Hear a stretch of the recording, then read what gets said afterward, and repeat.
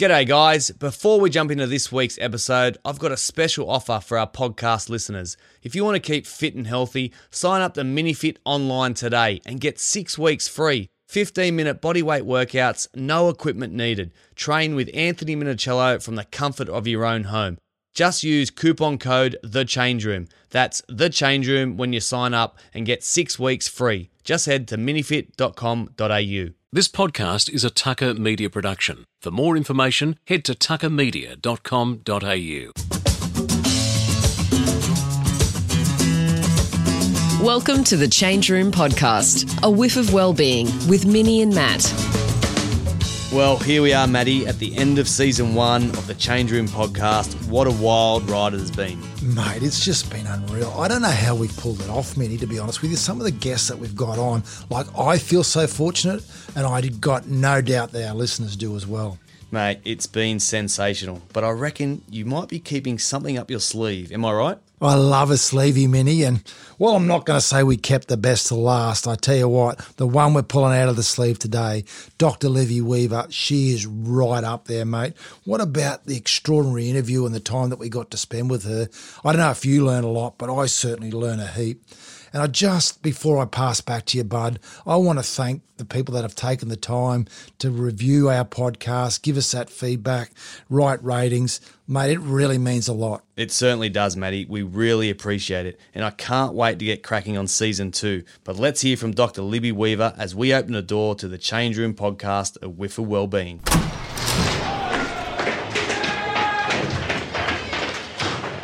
Well, I'm excited about today's podcast, the Change Room Podcast. We've got a very, very special guest on, Dr. Libby Weaver. And I'm not going to put any pressure on you, Libby, even though we've known each other for a while. You're the author of 13 best-selling books. You're a nutritional biochemist. You're a TED talker, an inspiring speaker. So we're expecting you not only to change the lives of our listeners, but Anthony and I are going to be coming out of here absolutely bouncing. Welcome aboard, Libby. Cannot wait. I'm very chuffed to be joining you boys. Thank you so much for having me join you in the change room. Beautiful. So before we jump into the questions, we always like to ask our guests the same question. What have you done today to elevate your own well-being?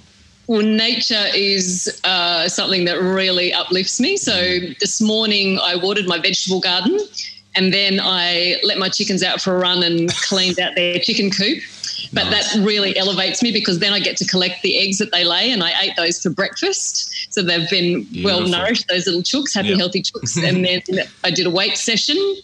And then now I'm talking to you boys. So I've had a morning full of well-being, uplifting moments. So tell us where you are. Do you have a farm or are you on a bit of acreage or?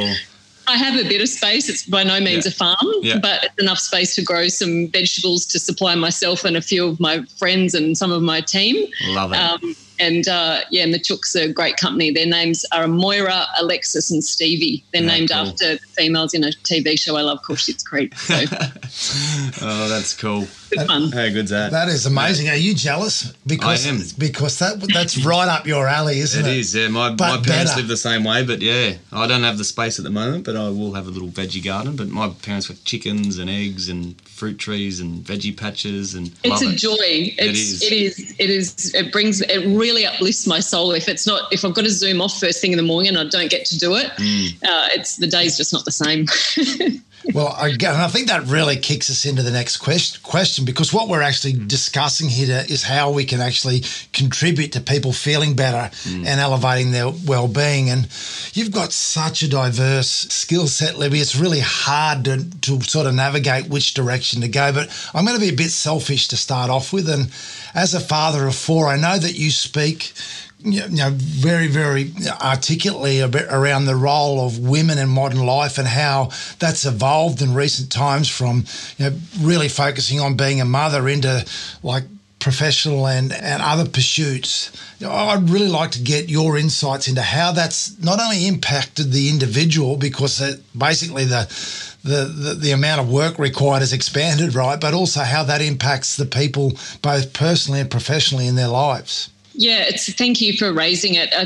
We've got to keep having these conversations because when you consider the enormity of human history and just how long humans have been on the planet, it's only in the very, very, very recent past where women have shifted from being essentially nurturers into doing, the way I describe it, is almost like a frantic double shift of work day and night, with often very little rest involved in that. And we're completely capable of doing that, absolutely.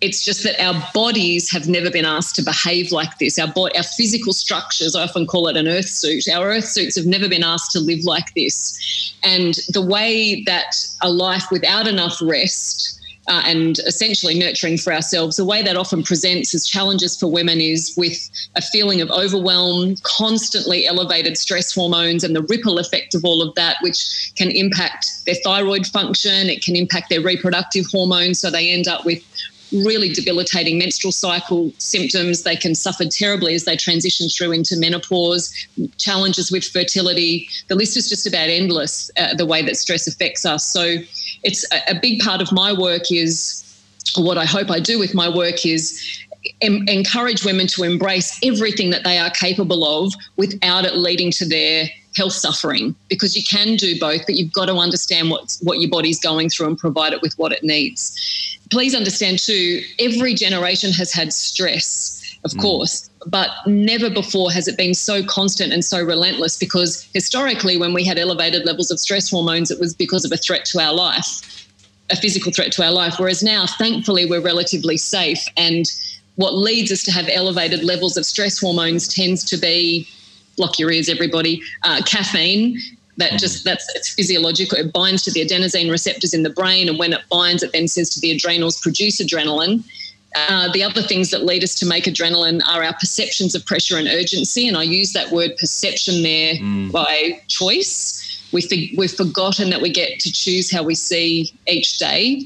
And then the other thing that I think, when you really drill down into what leads someone to make adrenaline these days, and I think this is everyone, this is males and females, I think it's sometimes a bit easier to see in women. And this is very much the emotional pillar of my work. Had enough of us just going, oh, it's just stress. No, tell me what stress is for you. I want to break it down, because otherwise people are going to think that this is just how life is now. And all these challenges with women's health are going to continue to come forth unless we work out what stress is for us as individuals. And one of the ways in my work that I'm guiding women to explore this is to find what I call are their forward words. So these are the words that they're the traits that we need other people to see in us. So a great exercise, I think, for anyone to do is to sit with pen and paper and ask yourself, how do I need other people to see me? And the words that come out of a lot of women's mouths are kind, thoughtful, selfless, intelligent, courageous, independent, or the biggest right, perfect is a big one, or the biggest ray of sunshine that ever walked into a room. And so then the next time someone's stressed, I encourage them to pause and consider, am I perceiving that someone is seeing me in a way that is the opposite to one of my forward words? And nearly always the answer is yes. So when I talk about the evolution of women's health and the way that this frantic double shift now can be affecting some women's health, that perception of how others see us is enormous in that constant production of adrenaline. And it's just a story we make up, because we're raised to be good girls. We're raised to put the needs of other people ahead of our own, typically. And there's beauty in that. There's a sense of community in that, but we can't do it at the expense of our health. Wow, I've got my putting fingers in my hands because I've got questions coming out of that. So I don't know which one to ask first, but I'm going to go back to where the question started. And this is quite interesting because we do this as experts in modern life is that we then tend to burrow down into, well, what do the women need to do differently? And I would like you to answer that a little bit, but this can't be just an issue for women. This has got to be a community issue or a family issue where people, of my gender also contribute to making this easier as well. Such a beautiful point you raise, and it has to be. So when I will say to a female, tell me what your day looks like, and please understand that this is a dance. It's a dance in families between everybody. So there's no blame here. It's just that quite often a woman will take on responsibility for just about everything. And they'll say, well, I do the groceries, I do all the cooking, I do all the cleaning. I spend most of the time doing the childcare. And then on top of that, she has a full-time job that doesn't end when she leaves the office because she's still got to do emails and things at home. So, and that's what I mean by the frantic double shift. The first thing is that women have to be able to ask for help, because some don't. It's part of their nurturing is that they see that they have to look after everyone. So I think part of it is that women need to ask for help, and then other members of the family or the business need to offer help before the person's falling apart. and it might be systems need to be put in place that are appropriate to different people's skill sets. I think children can be called on probably a lot earlier than they are to help in the home. I can remember one lady saying to me it changed her life when she had 3 children, and she allocated 3 nights a week to each child to be responsible for dinner. And she said in the beginning it was just dreadful. She said it was basically inedible. But after about 4 weeks, they sort of started to get it together. And so she had 3 nights off a week of not cooking. The beauty was then the kids had learned how to cook things, so they're going to grow up to be, more supportive partners, but able to look after themselves. So the benefits of that are enormous. So I think people have got to offer help and also ask for help. You said something earlier which I think is very important about stress. It's your perception of the stress that's happening in your lives. So that's very individual. Yeah. So with the clients that you work with, how do you get them to realise, or how to get them to change their perception so they can actually live a healthier and happier life? I'm so happy to talk to that concept. So I use stories quite a lot. So I remember to show them how it is a perception. So ultimately what I'm trying to do is help people see what I call is actuality versus reality. So the reality is what they've created through this perception, and I want them to see the truth, if you like. So, and one of the stories I'll often use to help people see that they're constructing the perception of stress for themselves is I was the guest speaker for the breast and ovarian health conference. Yeah. And the room was filled with women who had either been told that they had the gene for breast and or ovarian cancer, or they had one of those cancers, or they were cancer thrivers. So they'd once had that one of those cancers and they now were free of one of those cancers. And when I speak, when it was live, I love to sit around and answer people's questions after an event. But I also often have questions of my own. It's one of the ways that I really love to continue to learn. And so after I spoke, women approached me individually, not all en masse, to ask questions. And the theme that was coming out of me that day was I'd say to them, do you feel like you're living with a lot of stress and pressure and urgency, considering that some of them had a poor prognosis, some of them had an unknown prognosis? So how distressing could that be, not knowing how long you're going to live, whether you're going to recover from this condition. Some of them were suffering with terribly financially because they weren't able to work anymore because they were suffering so much with their treatment. Some of them had relationships and marriage breakdowns. Some of them had teenage children and challenges coming through with that. So in other words, a lot of these women were facing all of life's biggest, toughest things all at once, including a question mark around their own mortality. And when I asked them that question, did they felt like they were living with a lot of stress and pressure and urgency, every single one of them said no that day. And the essence of what they communicated back to me was that they just felt so privileged to still be alive. And we don't want it to be some kind of health crisis that wakes us up to how magnificent all of this is. Yes, there are challenges, and because so much of our stress comes, I think, when we just want the pleasure without the pain, but life is both. Yeah. And we don't grow if there's no pain.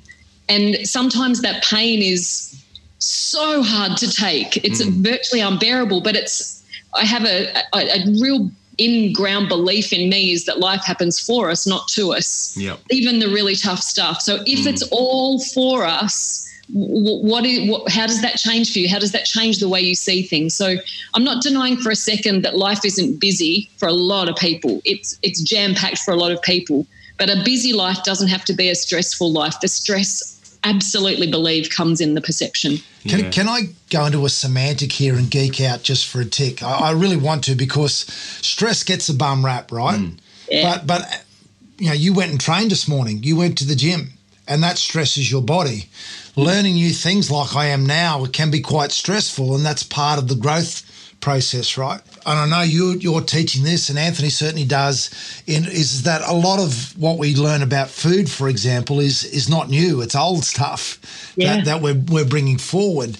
And I read a book by Dale Carnegie, which was written in the early 1900s, and they didn't call it stress then. They called it worry.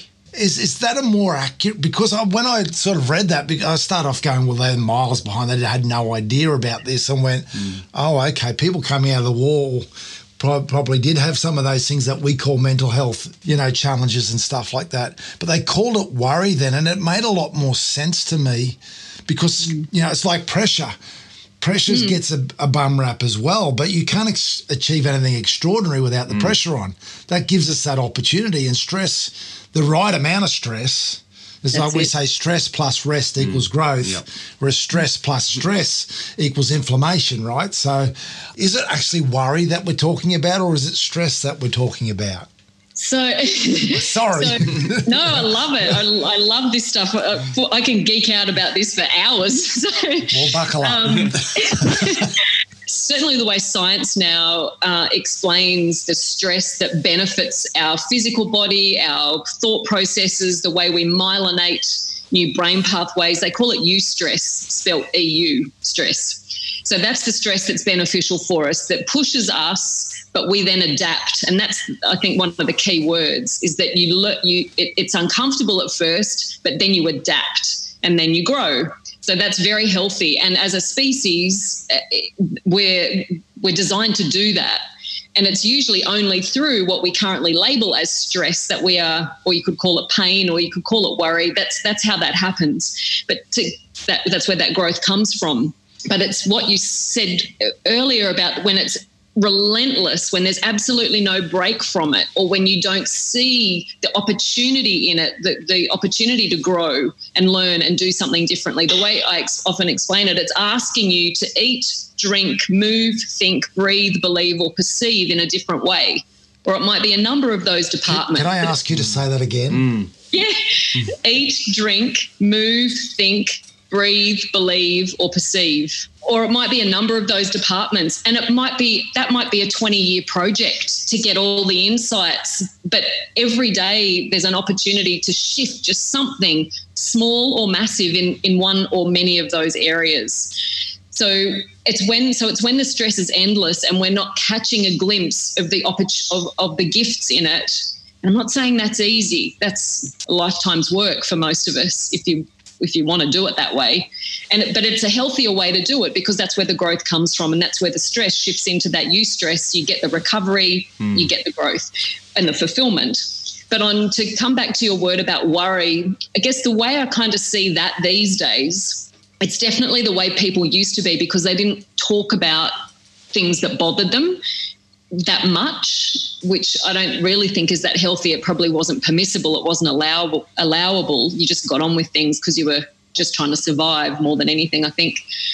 So now the way I see those words is the worriers are, it's like a silent kind of stress on the inside, whereas when people are stressed, there can be some, not always, but there can be some drama involved. So I worry more about the worriers because they're often not those who express, I think, what's really bothering them. And I think they're the ones we've got to be particularly supportive of to help them, shift through what they're experiencing. Yeah, look, I couldn't agree with you more. I think when I look back at my own rugby league career and I had a run of injuries for 4 years, it was a stressful time, but it was a time where I found opportunity and learnt and grown and have evolved, and that's why I'm working with Matt now in the change room. So and I really realised back then that your mental and your physical and emotional states are all connected, and that's what we talk about at the change room. The physical, the mental, and emotional states, and how we improve one thing and the other one improves, and finding a balance between the three. And we talk about nutrition and meditation and breathing and sleeping and the way you think and feel and the perception of stress and all that type of stuff. How do you work on those three states with your clients, or what tools do you give them? it's so similar, those pillars that we work on. So in my world, I call them the nutritional, the biochemical, and the emotional. Yeah. So that marries up really well with the work you boys are doing. So our body, our earth suit requires nutrients to run itself. It's actually nutrients that keep us alive. And the nutrients are needed to run all of the biochemical pathways inside of us. So every single second there are billions, not M for million, but B for billions of biochemical reactions occurring. But we don't have to instruct them. That they just happen, and they give us our physical function. They allow us to think. They determine what our skin looks like, whether we use our bowels today, just absolutely everything. And nutrients are needed for all of those biochemical reactions to occur inside of us. So let me just give you an example of that. So one biochemical pathway might be that you've got substance A up here, and then that's going to get converted into substance B, and then substance B gets turned into substance C, C becomes D, and on that cascade of change keeps going. But back up to the top of the pathway, for substance A to turn into substance B, let's say you need magnesium and vitamin B6. If you're deficient in either or both of those nutrients, then substance A will start to accumulate because it can't be converted efficiently into B, and then you won't have enough substance B. And what if you need substance B for great energy or restorative sleep or to be able to use your body fat effectively as a fuel? So in other words, when we're nutritionally deficient, it impacts your biochemistry. None of those pathways can run efficiently, and then that impacts absolutely everything. So that's the nutrition and the biochemistry. And then the emotional part of it, and the way I work on it with clients, is the question I pose is, why do we do what we do even though we know what we know? Because a lot of people have got exceptional knowledge. It's not a lack of knowledge that leads them to polish off a packet of chocolate biscuits after dinner. No one does that going, I feel so good after I do this. We don't necessarily understand why we do it, but there are usually emotional triggers, and it's usually some kind of belief or a number of beliefs we have about ourselves that work. We didn't sit down and choose them. We don't sit down when we're 4 years old and go, that belief's so dysfunctional. It's brilliant. I'll take that on and it'll really come to life when I'm 45. That'll be great.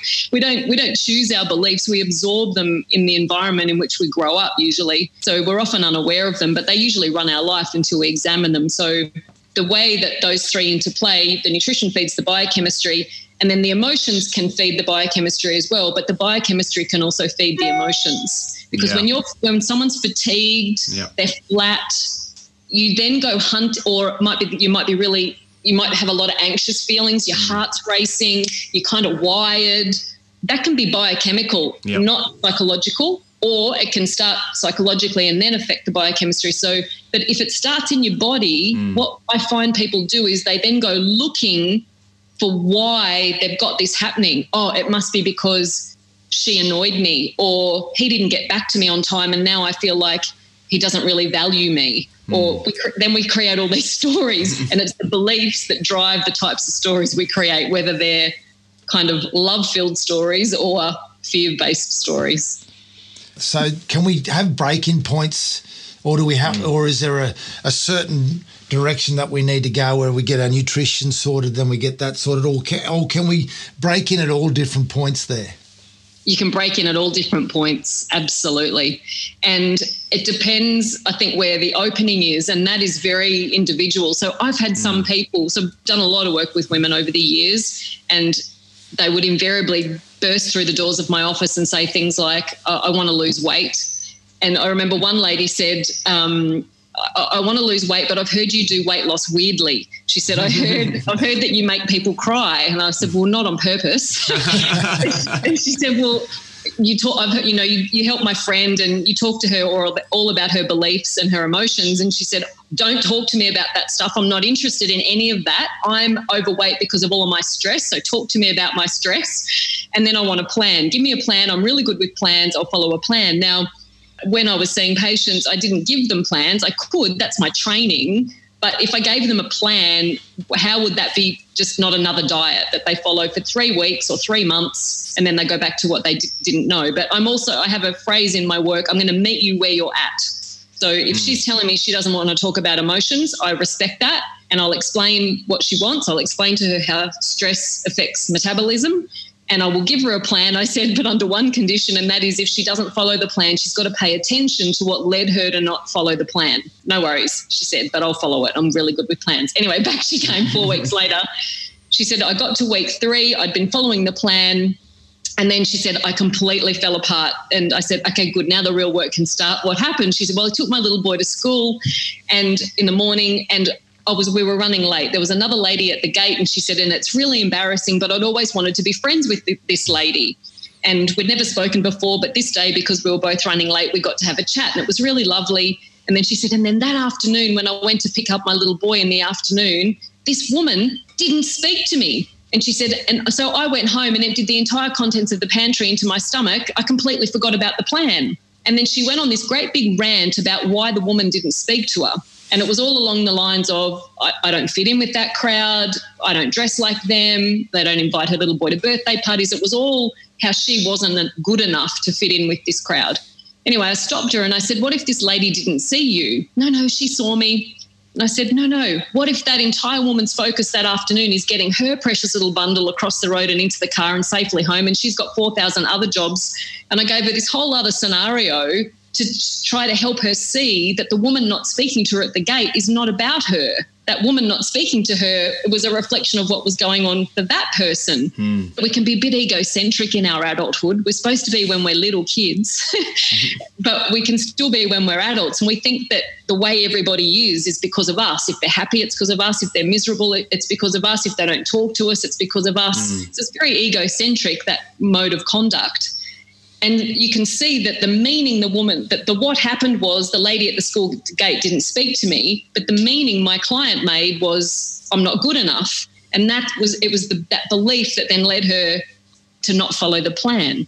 So you can break in to the cycle. You can start with nutrition, absolutely. And for some people, the energy they get, the clarity of mind they get, the uplift in their mood they get with eating more nutritious food, that's their break-in point. For others, there's stuff going on with their health, with their biochemistry, that if you can shift that first, that's how they'll shift. And for others, it's more like what I just said of finding the beliefs. Does that sound familiar, Anthony? Oh, mate, I'm loving it. I'm really fascinated in the biochemistry part. Do you know what's most familiar to me? You making people cry.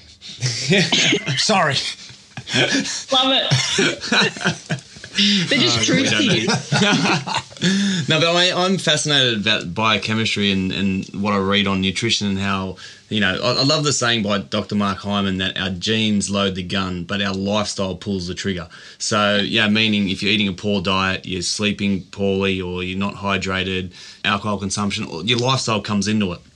So talk to me about the diet or the pillars that you sort of teach or learn yourself or encourage to do yourself about what is the fundamentals for you in a good diet. No, you're right. There's a lot of confusion out there, and in my opinion, it's completely unnecessary. So for me, there's no such thing as junk food. There's just junk and there's food. And humans are supposed to eat food. And we could sort of drop the mic and walk off just with that if you like. It's sort of that simple. Up until the very, very, very recent past, the only thing humans ever ate was food. We now call it whole real food, but it's just food. It's the junk that's very new. So yes, there are annoyances within that whole real food thing. Some people do better with more fat, more protein, less carbs. Some people, like some women, lose their menstrual cycle if they don't eat enough carbohydrates, for example. So you can play with those macronutrients and what suits different people. That might change a little bit. Whereas that overall message of primarily eat whole real food, it's the junk that's the problem, minimise that or cut that out, that's game-changing for a lot of people. And also with optimal diet, you just mentioned it, you touched on it there, it's no one size fits all. Everyone's so individual with, the way they digest their own foods, their own genes and genetics. So, it's everyone's different, isn't it? 100%. And it also, if we pay attention, it changes over time. I'm obsessed with making sure people get enough of the micronutrients because I don't think there's been enough focus on that. Because of calorie counting and the fashion of that, if you like, that came in that's been, I think, a really hard mindset for a lot of people to shift, which obviously was all about counting the calories of the macros. And as a result of that, people didn't really talk about micronutrients. Yeah. And we now have between 25 and 30% of women across Australia and New Zealand of childbearing age are iron deficient. And that has an enormous effect on thyroid function, on their mood, on their gut function, on energy, because iron is needed for oxygen transportation around the body. Zinc is the next most common nutrient deficiency because it used to be widely spread in our fruits and veggies because it was in the soil. But now, unfortunately, it's usually not in the soil. And if a nutrient's not in the soil, it can't be in the food. So our main sources of zinc now are oysters, the red meats, and there's a little bit in eggs and seeds like sunflower seeds and pumpkin seeds. So zinc is another nutrient that's really easy to not get enough of. So with that overarching statement of eat more whole real food and really minimise the processed food, what I'm looking to do is massively increase the nutrient density of how someone's eating. So all those micronutrients, getting those nice and high, the vitamins and the minerals. And as a result of that, you then minimise all of the potentially problematic substances that we're ingesting. So we have no idea about the long-term effects of some of the things that are now in the food supply. So preservatives, for example, are not added to help human health. They're put into foods to stunt bacterial growth. And yet we've got anywhere between 0.5 kilo and 4 kilos of bacteria living in our large intestine that are important for everything from our immune function to what calories are actually worth. They play a massive role. It sort of was common sense to me that if the preservatives in food are designed to stunt bacterial growth in the food to give them a longer shelf life, they must be impacting the human microbiome. And about 2 years ago, a study actually came out showing that. So when we eat whole real food, it's all about what we get, all those micronutrients, but it's also about what we miss out on. And it's finding what works for an individual very much. I always talk about, obviously the saying is you are what you eat, but I'd take that a step further. You are what your food eats. Trying getting a good source of, say, plant foods or good source of animal products is vital because the farming system is slowly soil depletion and whatnot. The list goes on. So you obviously encourage the quality of your foods first and foremost. Absolutely. And we're fortunate that we're living in a world now where we can actually ask those questions. We can have conversations with our butcher. We can go to farmers markets and maybe what they've brought to town, it might not be certified organic, but they might be proudly displaying a sign that says spray-free or grown locally, so it hasn't travelled, so you can start to, if you care about your food and where it comes from and what you're eating has eaten, we have access now to food in a way that we never have before and information about our food. It's wonderful. While diet variation is something that's crucial through whole foods, is something that is very individual. I think one of the things that is collective in nutrition is the junk side of it. And perhaps, it would be good for us to also talk about, we talked about preservatives there, but what are we talking about when we talk about junk? Because it's easy just to say, well, don't eat junk food. What we're finding, and we run programs all the time, is people don't know. People's understanding of what junk food is and what junk food really is very wrong very often. It's a lot, but not all of what comes out of packets, basically. So the best way I can explain it is, I'll use hummus, a dip that a lot of people eat these days as an example. You can make hummus in your kitchen.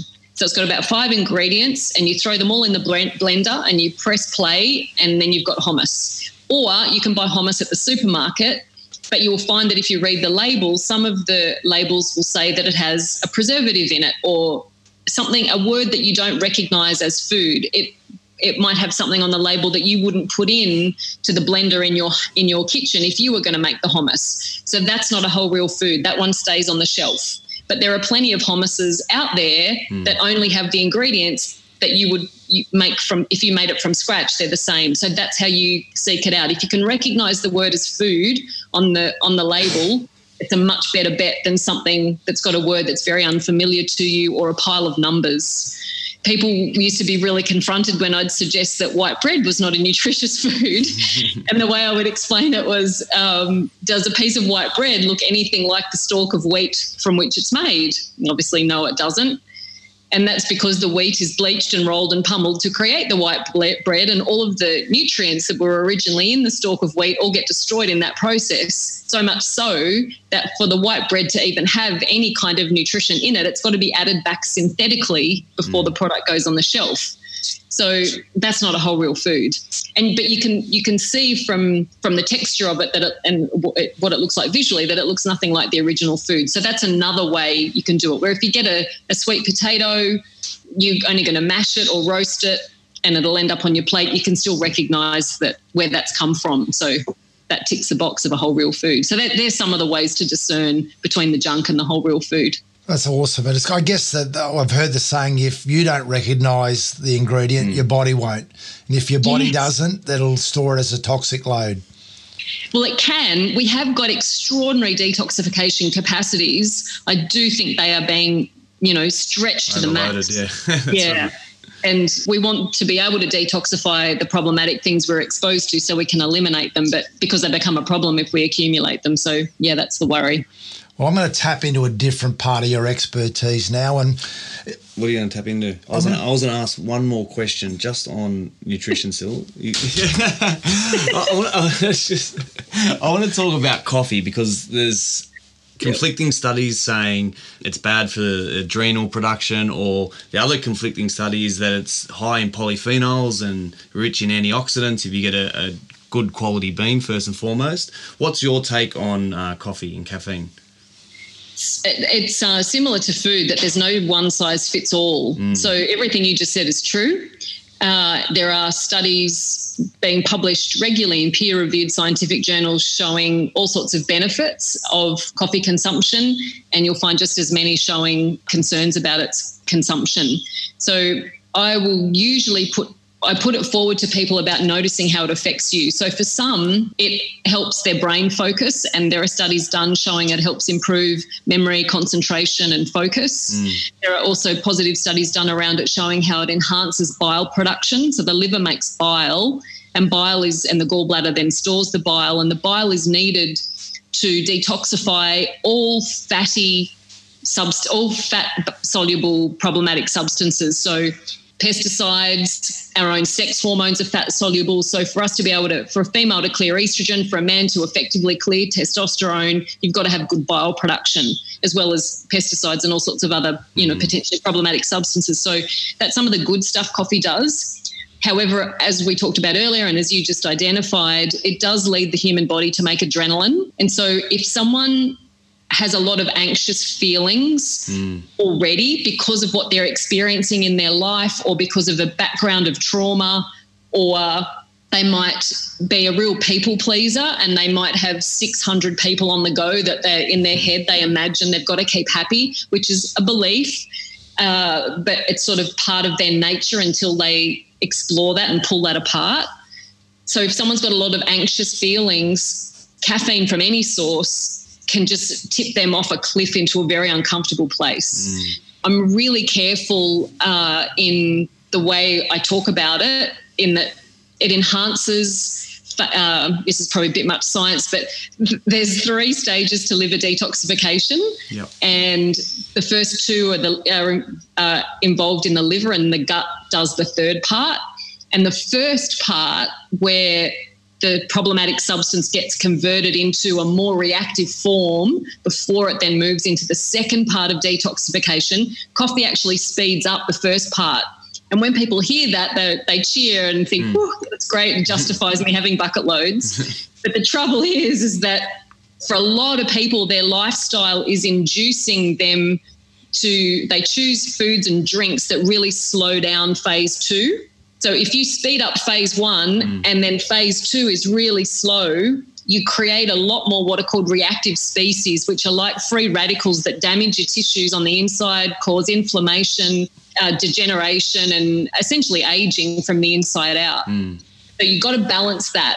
And I think so if someone's living on a lot of processed food, a lot of rubbish, they drink a lot of alcohol, phase 2 will likely be very slow, and then coffee just makes all of that worse.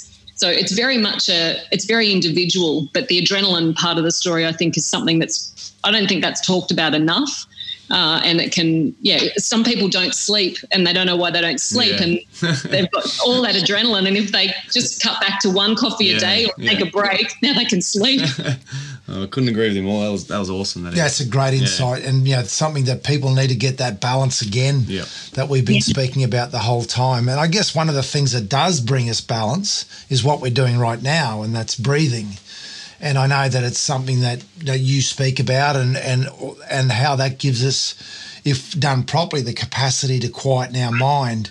Can you just elaborate a little bit more in that area for us? And what is a nutritionist, biochemist telling us this for? So I'm always looking for simple, effective ways to help people lower stress hormones. So my dream world is that they don't make too many in the first place that are going to hurt the stress plus stress equals inflammation that you said, rather than the stress fostering the growth. So I'm always trying to look at ways to decrease that stress hormone load in people. And science has shown that that what lowers stress hormones faster than anything is extending the length of our exhalation. So let me backtrack a bit and explain how that happens. There are lots of different parts of the human nervous system. I'll just touch on a couple to make this point and really bring home how game-changing breathing can be, or breathing diaphragmatically can be. So you've got the central nervous system, which, just to put it super simply, it's under our conscious control. So I can kick my legs, I can wave my arms around, I can do some squats, I can speak, stop speaking. I'm choosing all of that. So that's governed through the central nervous system. Then we've got the autonomic nervous system, which is, we can't boss around. It's governed by the subconscious, which sounds hippie-la-la, but it's not. It's just a part of our nervous system that knows better than us. So it controls how quickly your hair grows, how quickly your fingernails grow. If you cut yourself on a piece of paper, you don't have to talk to that cut, go, come on, hurry up and heal. You just come back 3 days later, it's all sealed over. And it also drives our heart rate. So if your heart is racing, you can't just sit there and go, oh, dude, just slow down. We're really safe. We're jacked up on all this caffeine right now. We've got 600 unopened emails. You haven't rung your mum in 2 weeks. So you've got all these stress hormones zooming around because of caffeine and perceptions of pressure and urgency. You can't instruct that heart to slow down. So the only way that we can get in and influence our autonomic nervous system is through how we breathe. There are 2 branches of the autonomic nervous system, the sympathetic nervous system, which is the fight or flight response. I usually call that the red zone. And then the parasympathetic nervous system is the rest, digest, repair, reproduce arm of the nervous system. And I often call that the green zone. And the trouble for so many people with their health today is that they're stuck in that red zone. They're stuck in the fight or flight response. Now, and they spend very little time in the green zone. And now there's no problem in being in the red zone at times. It can enhance performance massively. It can bring a lot of benefits to us. The trouble is when we just live there and we don't ever come out of it. To spend less time in the red zone, we've got to look at all those things that lead us to produce adrenaline that we've talked about earlier. But we also want to actively try to activate that green zone, the parasympathetic nervous system. And that's the only way we can do that, is extending the length of the exhalation. So slowing our breathing right down. When we inhale, our belly pushes forward. And then when we exhale, our belly shrinks back towards our spine. We move our diaphragm when we breathe like that. And the reason it lowers stress hormones so effectively is because we would never be able to breathe like that if our life was truly in danger. So if there really was someone from another tribe right there with a spear threatening you, you're not going to go, oh, just hang on, dude, while I do some yoga breathing. We're dead if we don't immediately go into the fight or flight breathing, which is that short, sharp upper chest breathing. So the diaphragmatic breathing is game-changing, and it sounds too simple to make a difference. But that's the tip of the iceberg of the chemistry of it, essentially. And what I find and the feedback I get is it's because most people are used to living with the short, sharp upper chest breaths. When they get rituals in their life to become aware of how they breathe. So if they're at a desk job, and they've got a computer, it's every hour on the hour. Notice the time. Okay, 20 long, slow diaphragmatic breaths while I sit at my desk. It doesn't have to be fancy. It might be every morning when you boil the kettle, to have a herbal tea or something. When you're boiling, you don't run around and do 5,000 jobs in your house. You breathe diaphragmatically while the kettle boils. Stopped at red traffic lights, breathe diaphragmatically. You just have triggers in your mind. Oh, yeah. And so then when you come out of diaphragmatically breathing, you are so aware of it and you've got the tools to drop back down into it if it's appropriate. Yeah, one of our mentors, and I'm going to have to connect you, is a guy called Nam Baldwin, and he teaches that and talks about, again, if we hyperventilate for 5 minutes, we're going to get lightheaded and pass out, whether we like it or not, right? Yep. So equally, if we breathe diaphragmatically for 5 minutes in the way that you've just suggested, we're going to move from a state of stress to a state of calm, whether we like it or not, because the vagus nerves, as Nam says, are going, hey, dude, everything's cool down here. You can relax. In the past, we had to wear a caftan and burn incense, right, to do that and get our yoga tights on. Well, have you hung yours up? Yeah. He's got them on now. Oh, they're hidden. I'm not going to stand up. Yeah, no, I won't do that. I've got the mat down as well. So, but again, it's good and it's unfortunate that for people with my, gender and accent and hair colour have an issue with it. But it's great to hear your science behind, what we're talking about, and it makes complete sense, right? But what are your practices in this area? What are the things that you do?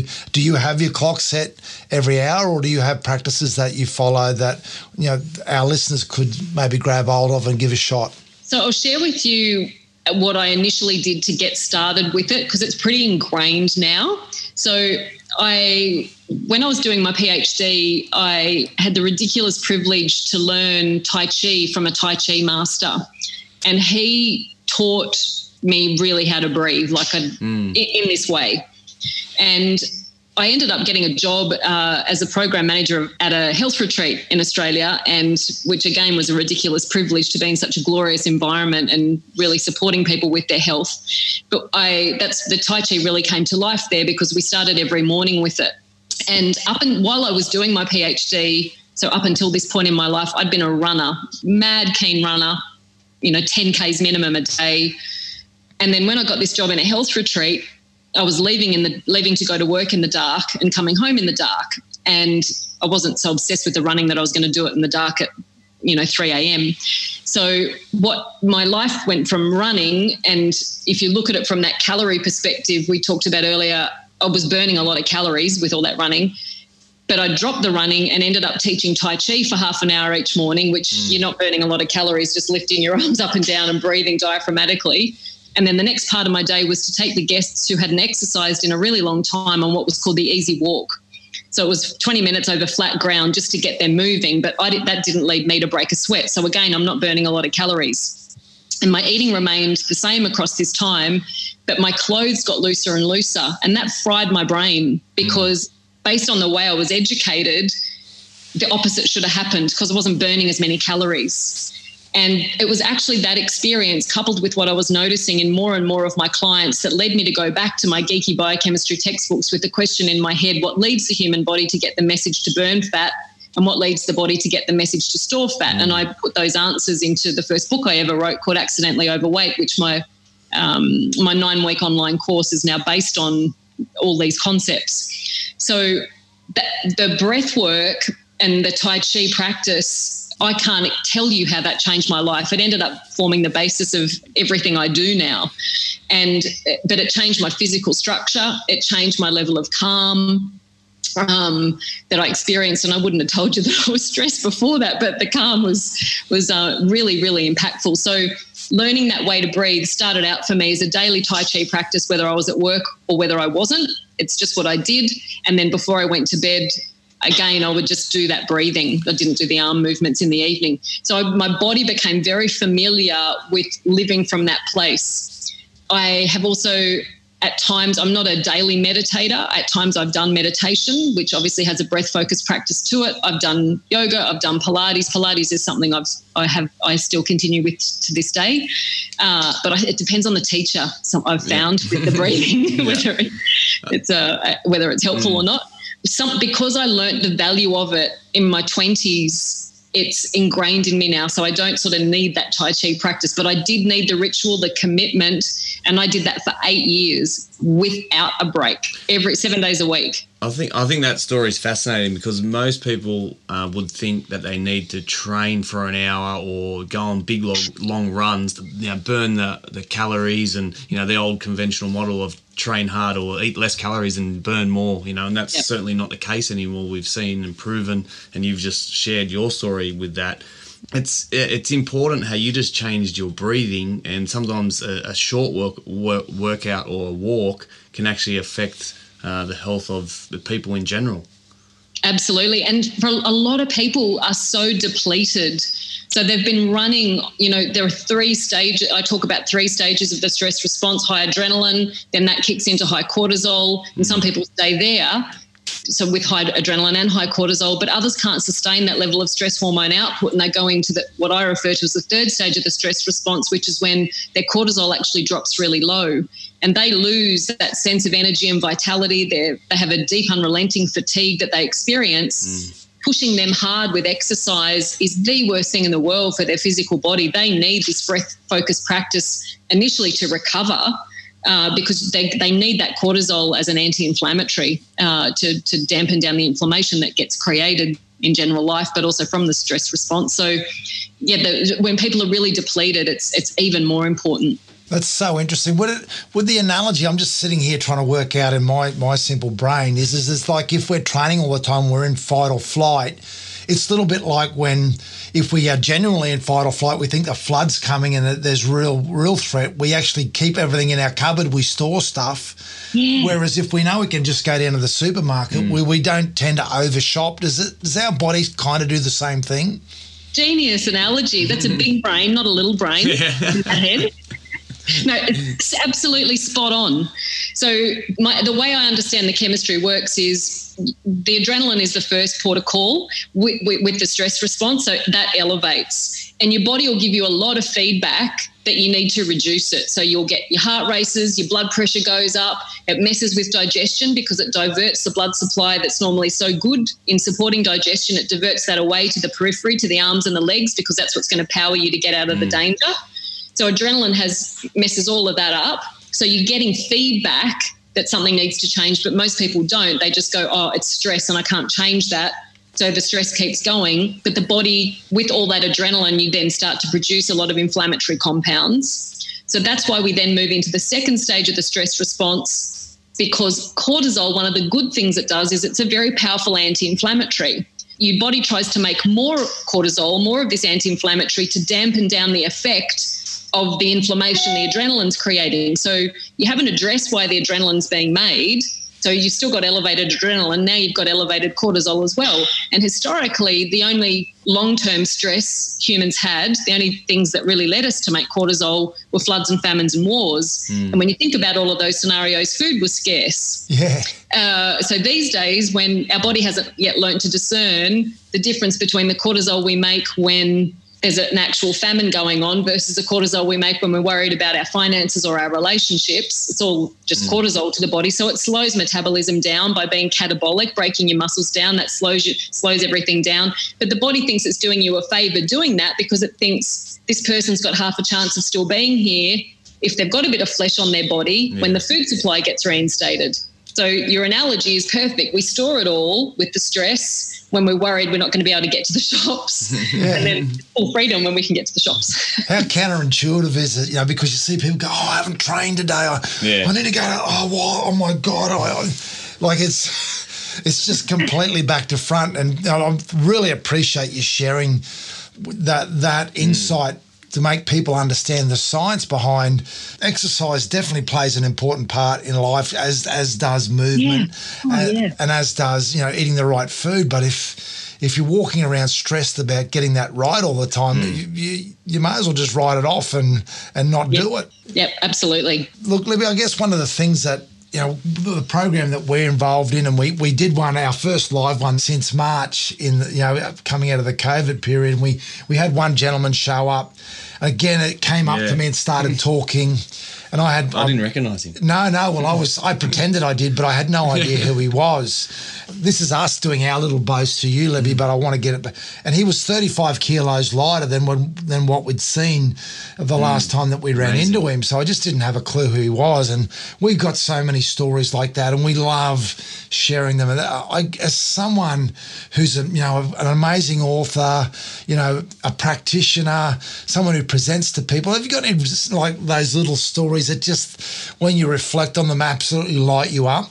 Yeah, thank you. And that's magic that you got to do that this week and got that in-person feedback. Well done. Absolutely. You have a zillion of those stories.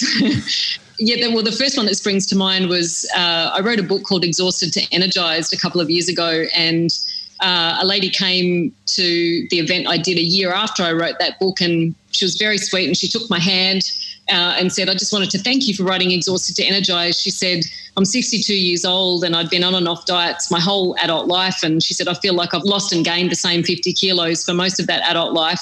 And she said, and I was fed up with it. But she said, I'd also been really tired. When I read your book, Exhausted to Energized, she said, it made a lot of sense to me. And I thought, and in that book, one of the things I encourage is that people shift their focus to health and energy. And because I think energy is great feedback about what's going on inside of us. And she said, so I decided to just focus on having great energy because it had been so long since I'd had that. So all her food choices, her movement choices, everything to do with her lifestyle became around, will this foster my energy or deplete it? So that was the basis of her choices. And she lost 25 kilos in 8 months without it. She said, and I was not on a diet. I just ate for better energy. So I'll never forget that, because you think if she's 62, the deprivation mindset she's had for so long, that's, the freedom in that. And when we feel good within ourselves, whatever that leads us to look like, when we have a really functional body and we have good energy, it changes the way we relate to everyone. Yep. So I'm obsessed with the ripple effect. And that's why I want individuals to look after themselves, because of the benefits to them, but because of the ripple effect of that. We're kinder, we're more patient, because whether we realise it or not, I think that we all have standards in all the areas of our life. We just have usually never articulated that. So if we're not living up to the internal standards we have for ourselves, we berate ourselves, we judge ourselves, we put ourselves down, and that then comes out in the way we speak to everyone, strangers as well as the people we love the most in the world. So I loved her story. There's also, I've got a big story that I'll condense of, it's probably my most favourite story and it's a very emotional based intervention. A lady, again, she came to me for weight loss and she said, Libby, but I know why I'm overweight. I can't stop eating cake after dinner. So if your only solution is to tell me to stop eating the cake after dinner, I know I'm not supposed to, but we need something a bit more than that. Anyway, so when I would ask people a gazillion questions, it was initially all about their physical health. So do you get headaches? Do you get sinus congestion? Do you get reflux? What was menopause like? All of that. And I'm giving away all my secrets now. I'd really quickly shift from asking them about their physical health, and I go, are your parents still alive? And because I've been asking about their physical health, you can see that people think I'm looking for a family medical history, because they go, oh yeah, my dad had heart disease and my uncle had this type of cancer. So they start telling me that. And that's fine, because I am interested in that as well. But what I was looking for more was when I said, are your parents still alive? I'm looking for their response to that, because you can instantly tell if there's a world of pain or calm back there. And with this lady, I could see there was a world of pain. And when I asked, I said, oh, can you tell me about that? She said, well, my mother died giving birth to me and my father hasn't spoken to me since I was 14. And I said, do you mind sharing more about that? She said, no, not at all. I was born in Ireland. She said, literally in the middle of nowhere. I grew up on a farm where you couldn't see any of the neighbours, and I had 4 big brothers. The nearest one to me in age was 13, so there was a big gap. So I grew up there. I was the only girl with dad and my brothers, and she said, I really liked it. It was nice and quiet, and I was good at school, and I helped with the house. But then when I was 14, my dad wrote a letter and he put me on a boat and sent me to New Zealand to be raised by a distant aunt. And I never heard from him again. Now, when someone can't stop eating in a way that they know is hurting them, it's never about the food. I will always explain to them it's the way we distance ourselves from the way we perceive things are when they're not how we want them to be. So she doesn't lie on the couch at night going, Dad doesn't love me, I better eat cake. It's not conscious. She doesn't even know that she has this belief. But our belief, because we can't usually see what we believe, they're really slippery. Our beliefs are all tied up in our language patterns because we think our beliefs are reality. We think they're real. We don't think that we've made them up. So she said, but she gave it to me straight away. She said, my dad loved my brothers more than he loved me. That was why he sent me away. He didn't love me as much as my brothers. But I believe humans have got beautiful hearts. I know their behaviour doesn't always demonstrate that, but I believe they've got beautiful hearts. And so I said to her, what if the opposite was true? And what if he sent you away because he loved you so much? You think about it from his perspective. You're his one and only daughter. You said you were good at school. He'll have wanted you to get a way better education than you were ever going to get living so remotely in Ireland. You were 14 years old. You were probably just about to start menstruating, and he wouldn't have known how on earth to handle that because she's 14 being sent away. She's 60 when she's working with me. And she said, I've never thought about it like that he did it because he loved me. And I said, well, is he still alive? She said, he is. And I said, could you get in touch with him? And she said, I could probably get his phone number. And so I very boldly said, why don't you ring him and ask him why he sent you away? And still to this day, I get covered in goosebumps when I talk about it. Still to this day, she found the courage inside of herself to phone him and ask him why he sent her away. And he gave her a version of what I just said to you. So I didn't talk to her about cake. I didn't have to. She just stopped eating it and she lost her weight. She would have still had cake when she went out with her friends, of course. But if I'd gone in and just said, don't eat the cake, she already knew not to do that. But she touched my heart in a way that I will never get over with her courage in ringing him to ask him that question. What a beautiful story. What a beautiful, and I really, really appreciate you just sharing that, Libby. And I looked at your purpose, and you talk about the ripple effect, and congratulations on the ripple effect that you've created so far. But I started with a selfish question. I'm going to finish with a selfish statement, like 13 lucky for some, but not all of us. So when's book 14 coming out, and what's it about? Because it's not that I feel uncomfortable with the 13 books, but Libby, write another book. Thanks for having my back.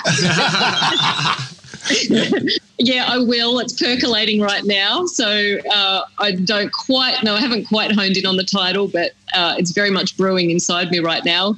But in the meantime, I'll keep delivering. So I'm doing some online events, live online events, and I will keep what I offer going through, my online courses. So I've got I offer my Weight Loss for Women course that goes for 9 weeks. So I offer that 4 times a year. And that's where I bring to life what I talked about earlier, all the mechanisms that a human has to understand for what has to happen for a body to use fat versus burn it.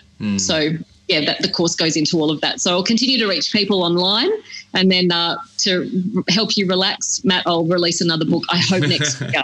Okay, well, no pressure on you. So where do we go to get the 13 books that you've already produced and get your online courses? I know that you also have nutritional supplements as well. I noticed there on your website. So how do we find you online, Libby? My website is Dr. Libby, so just drlobby.com, and there's loads of free information there. I write blogs really regularly. You can read all about those online courses as a way to stay home and keep educating yourself. It's all at drlibby.com. Oh, and because we're like young dudes, you've obviously got Insta and FB and yes, I forget about all that. Oh, I've got it covered. Don't worry, just sit back and relax. I got it covered. On Facebook is Dr. Libby Live, and Instagram is just Dr. Libby. It looks like dribbly, but it's actually Dr. Libby. I love it. Some great insights there, Matty. Wonderful. We always ask the final question, the same question to our guests, and what is probably your 3 or 4 things that you can't do without to live a healthy life? Well, certainly the first pillar of that for me is what I opened with, which is spending time in nature. So whatever that looks like, watering my vegetables, going for a bushwalk, even cleaning out the chicken coop, doesn't matter. If I'm outside, I can see the trees, see the sky, puts everything into perspective for me. So spending time in nature is something I do every single day, no matter what. Number 2, I would say, is the basis of whole real food. I don't not eat things because they're not good for me or I'm not allowed. I very rarely want stuff that comes out of packets. I'm just innately attuned to nourish myself, to focus on nourishment. So I predominantly eat whole real food. Doesn't mean I don't eat hot chips, and one of the key things I teach is everyone's always going to eat hot chips, but it's how often we do it. If you do it four times a week, every week, that's not a good plan. If you do it 6 times a year, whatever. Then probably the last 2 things I would say form really robust parts of my wellbeing pyramid is to do with how I think. So I've really trained myself to become aware of what I think, and I am very aware that not everything I think is true. I'm very aware of, and I've done a lot of reading into the 2 thought systems we have. I just call them old brain and new brain. And the old brain is very good at protecting us, and it has a really strong automatic response, but we're not always necessarily aware of that. And then our new brain can bring in reason and logic to examine things. I hold myself to a standard of really trying to, if I get a bit flat, I don't let that slide. I'm going to work out why. Is it to do with food, movement, the way I'm breathing? But quite often it's some thought that's caught me and I haven't seen it that I've made it up. I've made up some kind of story. So that actuality versus reality that I talked about. And then probably the 4th thing I would say, the final thing, is I remind myself every day that the opposite of stress is not calm, it's trust. And I remind myself regularly just to trust the unfolding. And with that statement I said earlier that life happens for us, not to us. And when you can stay really anchored in that belief, it really helps you get through anything, the good times and the challenging times.